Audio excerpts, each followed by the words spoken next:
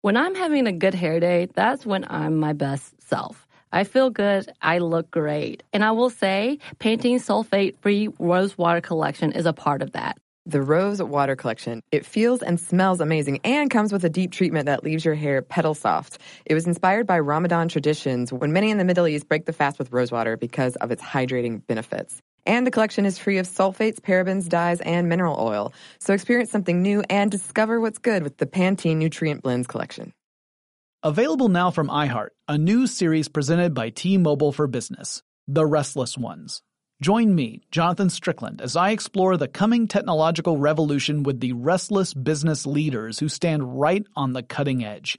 They know there is a better way to get things done, and they are ready, curious, excited for the next technological innovation to unlock their vision of the future. In each episode, we'll learn more from the restless ones themselves and dive deep into how the 5G revolution could enable their teams to thrive. The Restless Ones is now available on the iHeartRadio app or wherever you listen to podcasts. Welcome to Stuff Mom Never Told You from HowStuffWorks.com.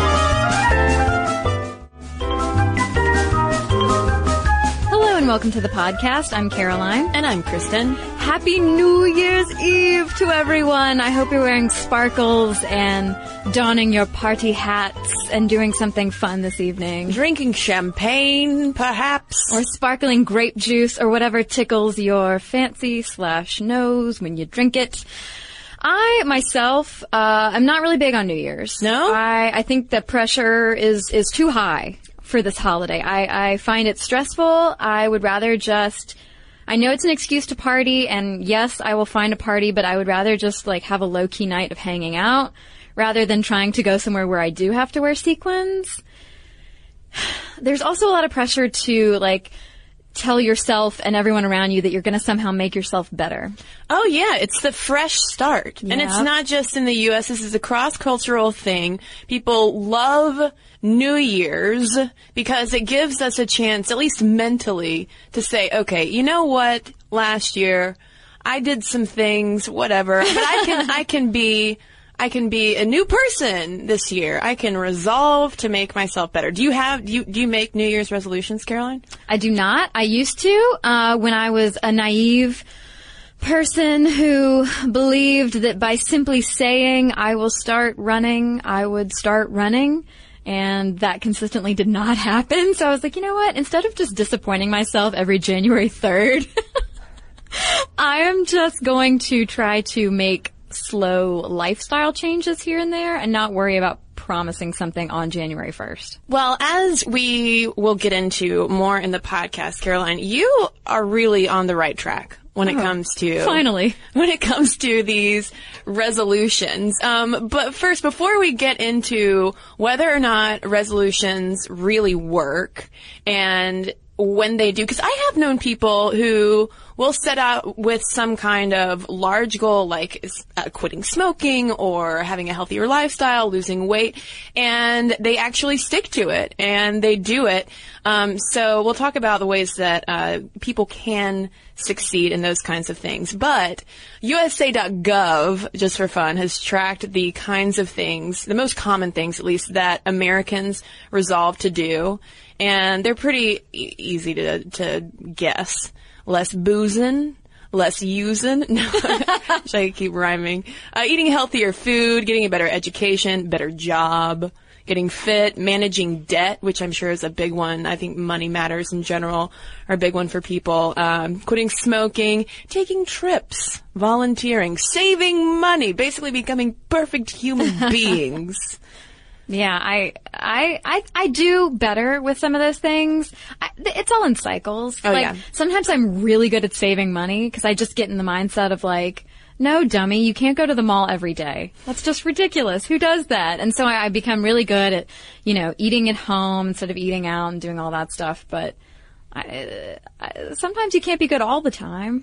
No, you need to allow yourself some indulgences. Yeah. Absolutely. But one interesting thing, though, about New Year's resolutions is just how long we've been making them. I suspected that it was more of a modern cultural invention, that New Year's resolutions are this huge thing that everybody has to do. But no, in fact, this is coming from the Book of Christmas by Jane Struthers. She talks about the history of resolution making and how ancient Romans and Babylonians would make resolutions at the start of the year. And Babylonians specifically promised to repay debts and return borrowed objects. And this was also popular among, not surprisingly, much later in history, the Puritans. I like the Babylonian resolutions. Well, they're not really resolutions, but just like, I'm gonna give back what's owed. Yeah. That seems like it's an easier, more noble goal than I'm gonna start eating fewer cheesy poofs. Although that's pretty noble too, if you can accomplish it. It's true. But it's even still though, these days, I'd say there's a lot of cynicism towards resolutions, even though it's something that it's a strange part of almost human nature, it seems like, considering how long we've been doing this. But it's also been accompanied by this growing acknowledgement that maybe resolutions are just empty gestures that we make to make ourselves feel better at the beginning of the year. For instance, Struthers quotes Mark Twain, who once said, New Year's Day is now the accepted time to make your regular annual good resolutions. Next week, you can begin paving hell with them as usual. That was Samuel Clemens. Some people last longer than a week. Yeah. Oh, yeah. Well, sure. Oscar Wilde also was skeptical. He said, good resolutions are simply checks that men draw on a bank where they have no account. And the thing is, Mark Twain and Oscar Wilde were not off the mark in terms of being dubious that people will actually stick to their resolutions. So there were two studies by John Norcross of the University of Scranton back in 1989. John Norcross has actually focused a lot on resolutions, willpower, all that stuff. And he found that 77% of people maintain their resolutions for 1 week. So there you go. 1 week. That's pretty good. Good job. Only 19% maintained for the full 2 years that they followed people. But I still think that's pretty good.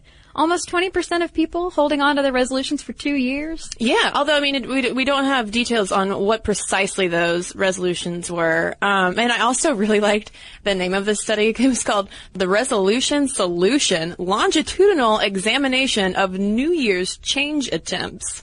I love academia sometimes. Among those 200 people that Norcross tracked, a little bit over half of them experienced at least one slip-up, and those slip-ups would be precipitated by a self-reported lack of personal control, excessive stress, which is something to keep in mind as we talk about resolutions, and negative emotions. And even though those studies are a little bit dated, the numbers still apply today for the most part. It's not like we've gotten any better, really, at keeping resolutions in the intervening years. John Tierney over at the New York Times recently looked at statistics on how good we are these days at keeping resolutions and forewarned that, sorry to say this, folks, a third of people will have broken their resolutions by January, and half of us will just give up by July.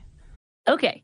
So a recent study found that a great hair day makes you happier and more confident. But that same study also revealed that 95% of women don't feel great about their hair. I can definitely relate to the confidence part, because if my hair is doing something a little weird, something I don't want it to do, then I can't stop thinking about it the rest of the day. Oh my God, we've all been there. Pantene's Rosewater collection feels and smells amazing and comes with a deep treatment that leaves your hair petal soft. It was inspired by Ramadan traditions when many in the Middle East break the fast with rosewater because of its hydrating benefits. And the collection is free of sulfates, parabens, dyes, and mineral oil. Your hair does look really great. Thank you. I actually worked in a place for a while that was very sensitive environmentally, and we weren't allowed to use shampoos that had sulfate in them, so that's something that I look for these days. And bonus, I love the way that my hair looks now. So experience something new and discover what's good with the Pantene Nutrient Blends collection. This episode is brought to you by NBC's Good Girls. Okay, the new season of NBC's Good Girls is generating serious buzz. Christina Hendricks, Retta, and Mae Whitman have never been more hilarious as America's favorite moms turned gangsters, Beth, Ruby, and Annie. Already this season, there have been some big twists and breathtaking surprises. The fans love it, and the critics do too. Variety calls Good Girls addictive and audacious. Entertainment Weekly says it's just what you need, and Rotten Tomatoes certifies Good Girls 100% fresh. So, if you've missed any of the new season, get yourself online and stream it now. And Sundays on NBC, watch it live. There's sure to be big twists and huge surprises. So you'll want to enjoy your Good Girls experience in a spoiler-free zone. The all-new, all-hilarious season of Good Girls, Sundays on NBC and streamed anytime. But that still leaves 50%? Yeah. After July. And one of the reasons why we tend to give up has to do with us finding ourselves, or at least thinking ourselves, too busy, perhaps, to really put the effort to dig in and make the sacrifices. Also in the New York Times, Tara Parker Pope reported on a 2007 survey by time management firm Franklin Covey that polled 15,000 customers, and they found that nearly 40% attributed breaking their resolutions to having too many other things to do. And then 33% were just, I would say probably a little more honest, and said they just weren't as committed to the resolutions as they were when the clock struck midnight. Yeah. Well, it's hard. It's hard to go from being a couch sitter day in and day out to being like, no, I'm going to train for a marathon. I mean, that's a major step. And to just decide automatically that you're going to do that, like, maybe get an app, like the Couch to the 5K app or something like that. Like, take it in steps. It can be so overwhelming. I know you know what I'm talking about. It can be so overwhelming to be like, I'm just going to make a radical life change. Right. Just because it's New Year's. Yeah, and we don't think about the incremental steps needed to get to that place of actually having a resolution that works. Yeah. So speaking of resolutions working, you do really have to be committed. And so, Kristen cited the 33% who said they simply just weren't committed. They didn't feel like, following through on whatever promise they made. And, Kimberly Moffitt, who's a psychotherapist, quoted, in the Huffington Post, said that New Year's resolutions only work in very few cases and typically with those who have a will of steel. And this gets into the whole willpower issues, like strength of will, what makes people commit. And so it can be really hard to commit. This is another John Norcross study. We mentioned him earlier. This one in 2002, he found that by the end of January, 36% had already broken their resolutions. Like we said, it can be overwhelming. And it really is overwhelming if we're faced with too many tasks. So not only are we going back to work, we're getting over the holidays, we're trying to clean up after all the relatives have been in the house, and we want to start training for a marathon. It can just be a lot to handle. Yeah, and Michael Bader, who is a senior advisor for the Institute for Change, also says that resolutions don't work because we have an unconscious resolution to not change. Basically, he thinks that our bad behaviors serve unconscious beliefs and needs that are the building blocks of our identities. So he gives an example of an overeater who's unsuccessful at dieting because binging provides momentary relief from feelings of loneliness and or anxiety. But I mean, the thing is, though, because he also goes on to say, this has nothing to do with heredity or neurobiology. It's just these unconscious parts of who we are. We can't divorce ourselves from them. But it sounds like that's just not getting at the real root of the problem and shrugging off, oh, well, I'm not going to change, really. Yeah. I'm just going to... I don't feel like cheesy poofs are a cornerstone of my identity. I just really like them. That's all. I don't think that giving up cheesy poofs will reveal anything that's deep-seated in my brain. But what does the poof represent, Caroline? Happiness. Oh, there it is. Uh-oh. Yeah. Well, another reason is that we really don't want to do them. According to, this is Steve Airy, who's a Negative Nancy confidence coach, quoted over at Lifehacker. He said that this is because resolutions are really about what we should do rather than what we want to do. So it's like doing your homework instead of playing video games. It's what you should do to better yourself, but do you really feel like you want to do it? And then he goes on to explain that they're like goals, but he said that this is a negative, which I kind of take issue with and I think is weird. So he says that resolutions are like goals, which puts a gap between where you are now and where you want to be. And I don't think that's inherently negative. I think if you see a goal that you want to go for, whether that's getting a new job or losing weight, you should go for it. But anyway, he says that making resolutions make you look at what's next, not what's right in front of you, and they make you feel less than, lowering your self-esteem, which I think, I feel like he's getting it backwards.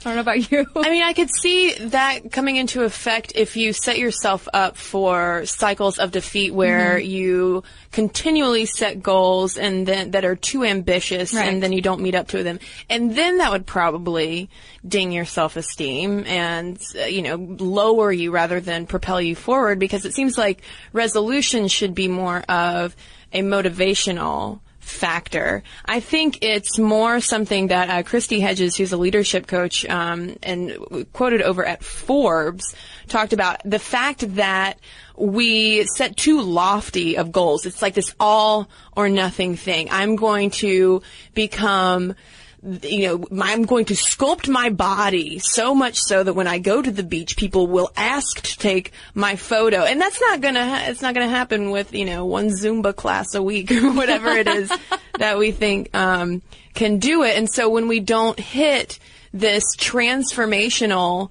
point in a short amount of time, then we just throw the whole thing out. Yeah, well, she also says that culturally we're all pretty cynical and that we live up to our low expectations because we're setting these incredible goals that we don't honestly expect to meet. And so it's that much easier to just be like, whatever, I'm not going to go run anymore, or I'm not going to do XYZ anymore because I never really expected that I'd, succeed anyway. I also like how she refers to this as the cynical zeitgeist, which supports the gravitational pull of the status quo. Yeah, whoa. Whoa, Hedges. Cynical zeitgeist. Everybody's a Daria. But there is some science, though, to resolutions and more specifically to the willpower that it takes to change things. Because I think that resolutions can be a very good thing. I think that we're just going about them oftentimes the wrong way. But when you figure out how willpower works in the brain, maybe we are arming ourselves with some information to help us succeed, because sticking to resolutions, i.e. willpower, takes actual energy. Yeah. So it turns out that when you run out of willpower, you're running out of energy, like Kristen said, that is powered by glucose in the bloodstream, which Roy F. Baumeister, a social psychologist, calls ego depletion.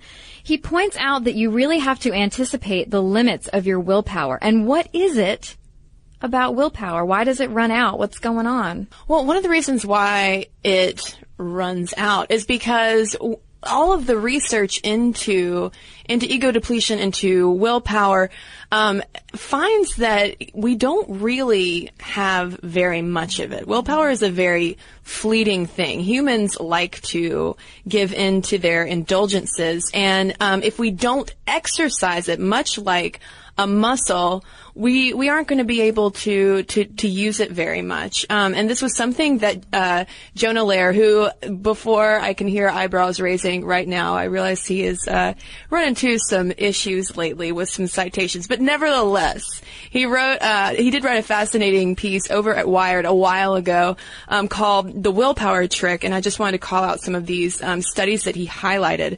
He talks about behavioral economist Baba Shiv, who asked two separate groups to memorize either a 2-digit or a 7-digit number.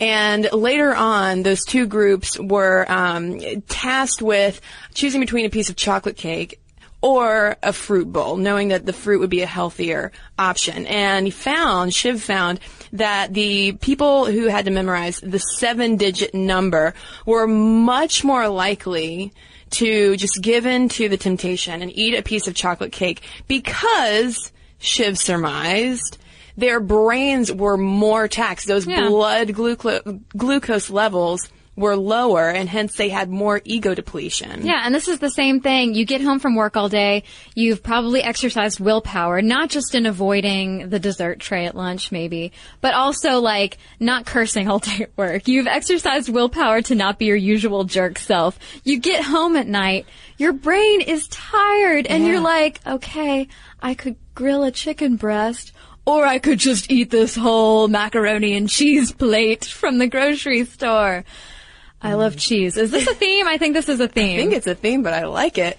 But going more into the research, back in the 1960s, there's a famous experiment by a guy named Walter Mischel, who wanted to test whether or not kids could hold out for treats, basically looking at willpower in childhood.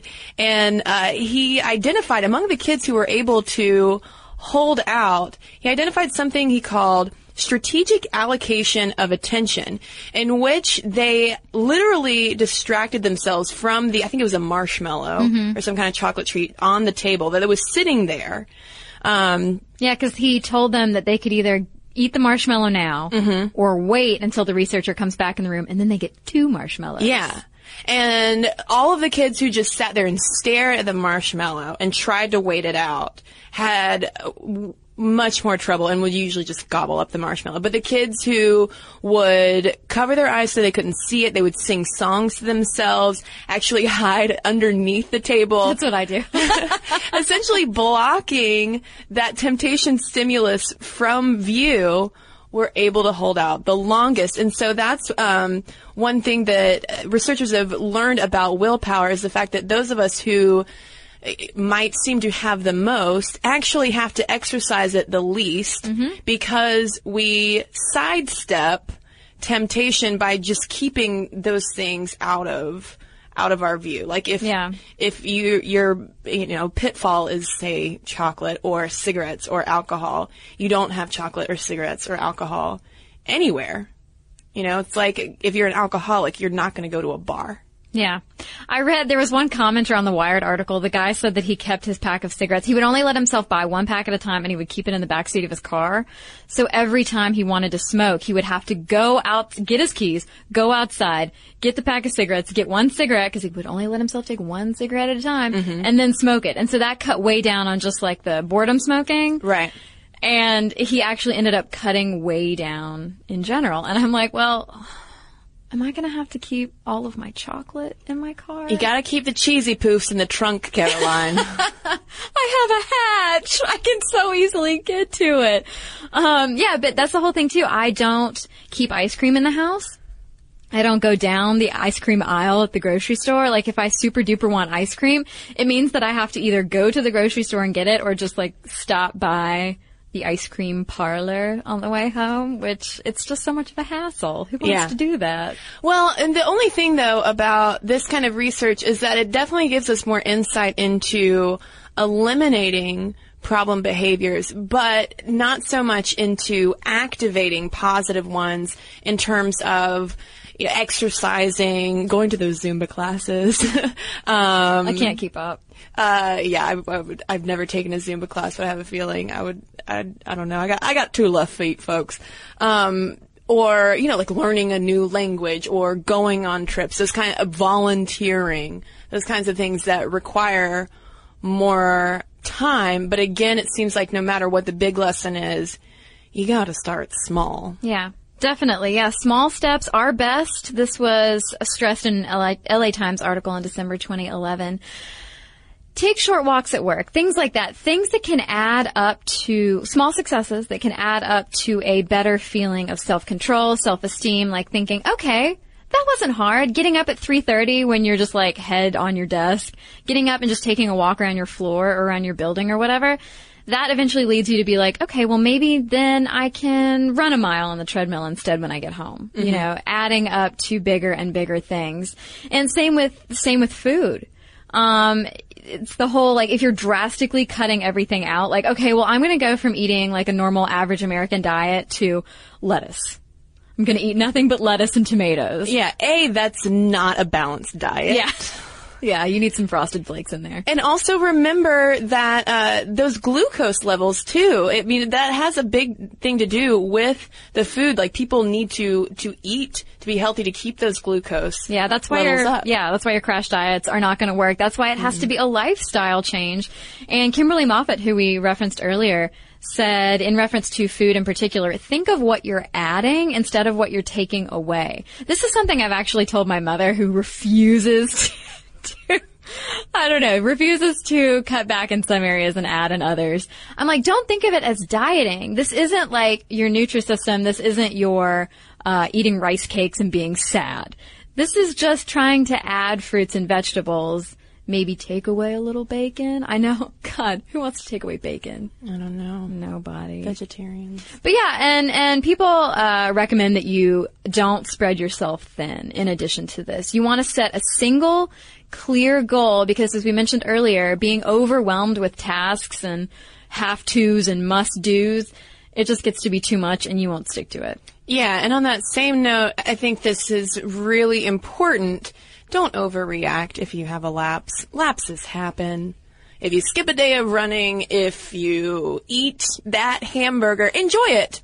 Enjoy the relaxation that you take from not exercising one day. Enjoy the satiation from that burger or whatever food it is that delights you so much. And then, and keep going. Don't expect yourself to be completely perfect right off the bat.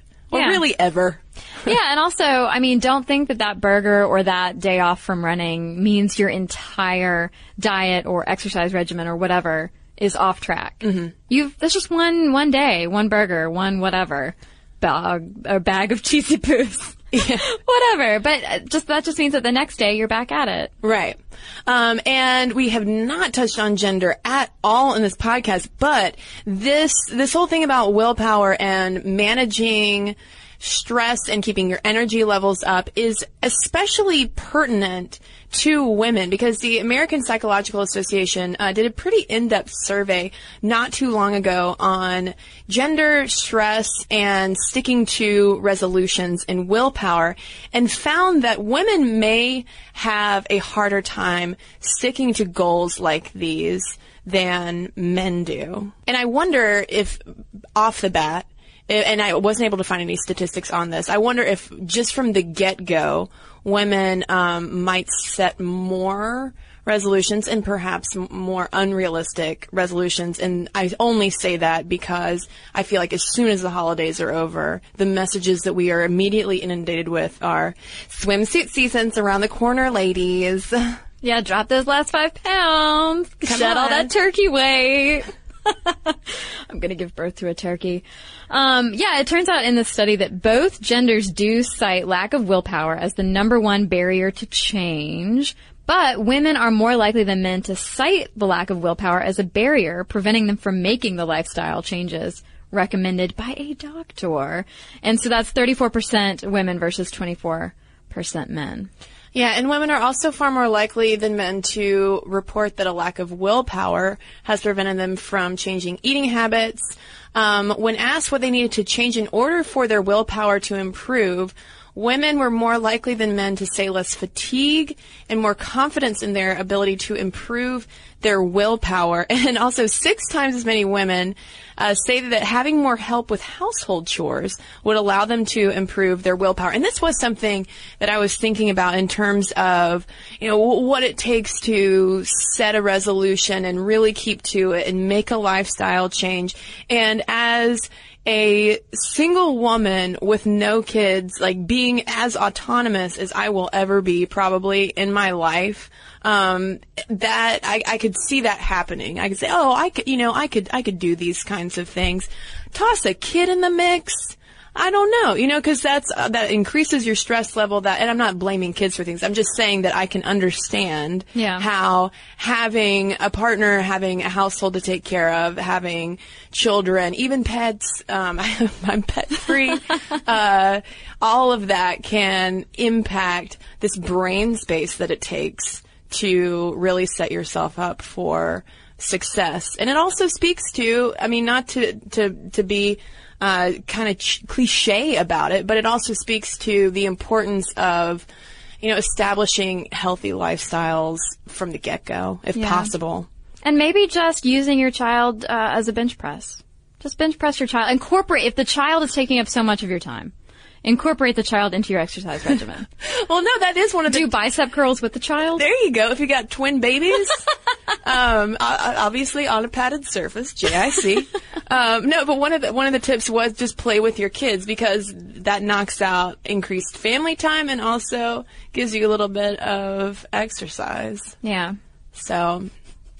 We're here to help. Yeah. That's all we're doing. Yeah. And I do think that, the fact that there are so many apps out there too, especially for people who want to start exercising more, that will give you reminders, keeping some kind of accountability, something that's often cited as well as a good thing to do. So this sounds like if I want to get back in the resolution game, I should make a resolution along the lines of get moving a little bit every day. Yeah. So instead, going from walking from my car to my apartment, take a walk at 3:00 when I'm starting to feel tired at work. Yeah, it's the whole thing about taking the stairs instead of the elevator, one day at a time. Like for me, I want to save money this year, and instead of what I've done in the past of saying by the end of this year I want to have $1 million. That's not going to happen. There's no way.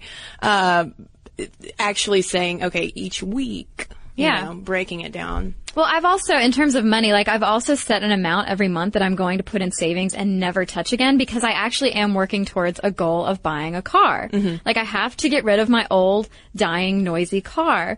And so I just have to be disciplined about that. But I do still let myself go out. Sure. Have a drink. Have a hamburger, go see friends, that kind of thing. I don't completely deprive myself of any social interaction that involves leaving the house, because I would go insane, and then I would money binge and buy all of the shoes. So don't buy all of the shoes. No. So New Year's resolutions, do they work? Oftentimes no, but it's just because, well, not just because, but I would say largely because we go about them the wrong way. Yeah, it's almost sort of a desperation move. Like, oh my God, I was not responsible with fill in the blank, and I need to suddenly backtrack and reverse however many months of damage. Whereas it might seem hard, but in the long run, it's easier to make that lifestyle change and be kind to yourself. Yeah. That's a good message. Be kind to yourself in 2013. Yeah. And Happy New Year, everybody. Happy New Year. Let us know if you have New Year's resolutions. Very curious to hear all of them. I know we kind of used exercise and eating well and all of that as our go-to resolutions, but I'm very curious to know what folks are trying to change this year. So send us an email if you'd like, momstuff@discovery.com, or of course you can always go over to Facebook and start a conversation over there. And we've got a couple letters to share, but before we do, I've got a quick word. Okay. So a recent study found that a great hair day makes you happier and more confident. But that same study also revealed that 95% of women don't feel great about their hair. I can definitely relate to the confidence part, because if my hair is doing something a little weird, something I don't want it to do, then I can't stop thinking about it the rest of the day. Oh my God, we've all been there. Pantene's Rosewater collection feels and smells amazing and comes with a deep treatment that leaves your hair petal soft. It was inspired by Ramadan traditions, when many in the Middle East break the fast with rosewater because of its hydrating benefits. And the collection is free of sulfates, parabens, dyes, and mineral oil. Your hair does look really great. Thank you. I actually worked in a place for a while that was very sensitive environmentally, and we weren't allowed to use shampoos that had sulfate in them, so that's something that I look for these days. And bonus, I love the way that my hair looks now. So experience something new and discover what's good with the Pantene Nutrient Blends collection. Here's the thing. Saving money with Geico is almost better than playing pickup basketball. Because there's always that guy who joins your game. He never passes the rock, he constantly bricks threes, and he'll completely hack you and then put his hands up and say, "No foul, no foul." With Geico, it's easy to switch and save on car insurance. No need to fake an ankle sprain because you're absolutely exhausted. So switch and save with Geico. It's almost better than sports. Alrighty, here's a letter from Asa. This is about our femphobia episode. She said that it definitely struck a nerve with her. I am a woman in a quite male-dominant profession. I am a new assistant professor in engineering. I also like to dress in a very feminine way. I almost always wear skirts and any heels I can tolerate and love makeup. It makes me feel better and more confident. That said, I have noticed people get surprised at my credentials and competence throughout my career, from college with a very high GPA, grad school, a couple years in the industry where it was by far the most prevalent, and now in academia. When I was younger, my mom would tell me that I should not dress in such a feminine way. It wasn't because she thought it was not a feminist thing to do, I guess, but she thought, maybe knew, that it would make things harder for me. She would tell me that I should appear not as a woman in a sexual sense, but as a quote-unquote sister to be listened to, and also to avoid being harassed. Being a professional, that was the road she took. For me, however, that was not acceptable. I decided that I am not willing to change an important part of who I am just so men can get over their preconceptions. And to this day, I feel the same way. Is it sometimes a problem? Yes, it is sometimes difficult to be taken seriously, especially by older male engineers. It is also quite amusing to see people's reaction to a woman in heels and a pencil skirt holding hand tools or rolling along large pieces of equipment. But it is who I am, and I am not willing to change it because of other people's preconceptions. So thank you, Asa. Well, I've got one here from Justin, and this is in response to our episode on gender and trolling, which featured Jonathan Strickland, co-host of the Tech Stuff podcast. And he writes, I would just like to give my thoughts about the topic of trolls. I'm an avid YouTube watcher, and when I was younger, 13 or 14 years old, YouTube was in its early days, and I admit to being a troll back then. I wouldn't say as mean or sexist things as I've seen these days, but I can assure you my comments were not nice. As I've matured, I've realized what I was doing and stopped. I still regularly watch YouTube videos and stick to only posting positive or humorous comments at no one's expense.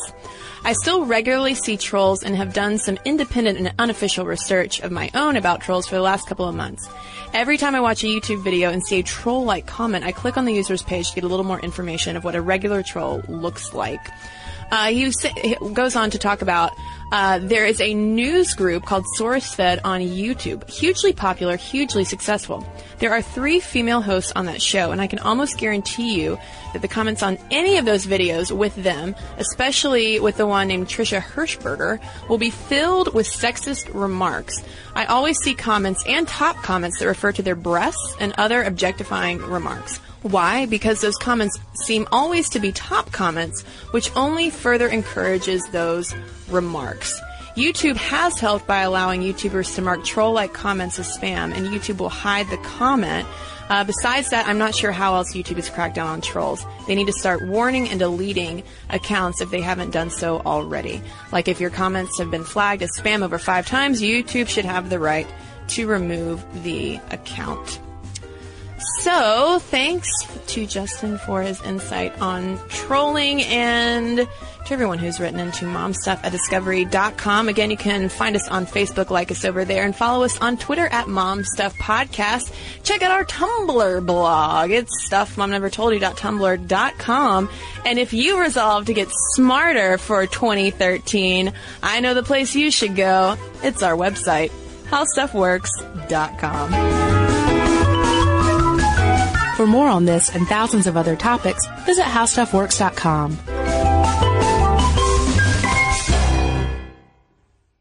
So here's something that some of you might find shocking.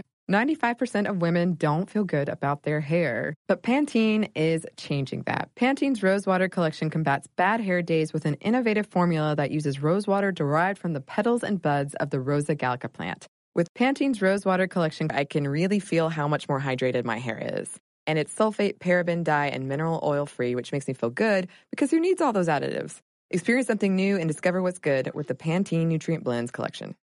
This episode is brought to you by NBC's Good Girls. The new season of NBC's Good Girls is generating serious buzz. Christina Hendricks, Retta, and Mae Whitman are hilarious as America's favorite moms turned criminals. This show is the perfect blend of comedy, action, and romance. No wonder critics call Good Girls your next TV addiction. And Rotten Tomatoes rates it 100% fresh. Ooh, Good Girls, Sundays on NBC. The new season has already had some wild twists, so watch live. And stream anytime.